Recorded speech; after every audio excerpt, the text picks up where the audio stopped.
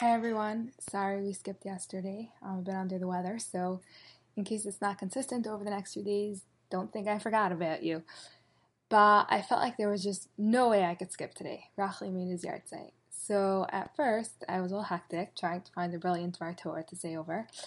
And then I thought it over and I realized that if we actually just sat and internalized what went on, it's the biggest inspiration we could possibly get.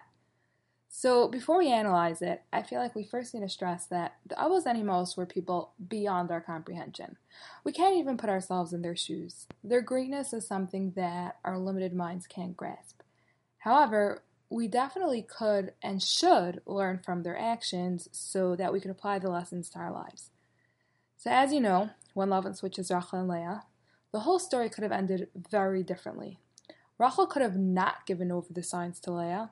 Like, if I was put in a similar situation, I probably could have rationalized that it's almost a mitzvah to keep those simanim to myself. I mean, marry a long-term learner, gadol hadar, like, how could I give up such a thing when I know that there are literally no options other than to marry Esav or Rasha?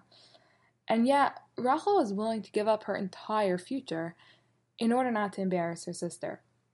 She didn't just give up on the greatest shidduch. She did it knowing that there was no other shidduch available for her. So I know I've mentioned this before, but I feel like because we've been learning this story since we're 3, we're so used to hearing certain concepts that we don't appreciate or realize its significance. Like, if we just stop and think about what actually occurred, it's mind-blowing. To give up her entire future, I mean, we fall apart just hearing that our best friend got engaged, even though we know that our shidduch is still out there for us.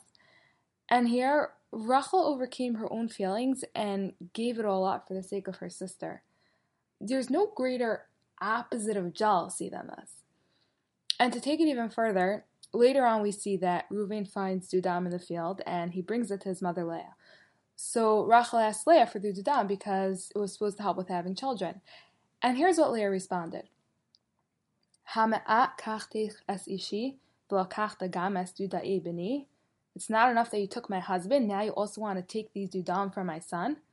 So of course the Mefarshim asked, what kind of chutzpah did Leah have? To say that Rachel took her husband? Rachel sacrificed everything for Leah. So as the Das Akedim and others famously explain, Rachel gave over the simanim to Leah in a way that Leah didn't even realize that she was receiving signs.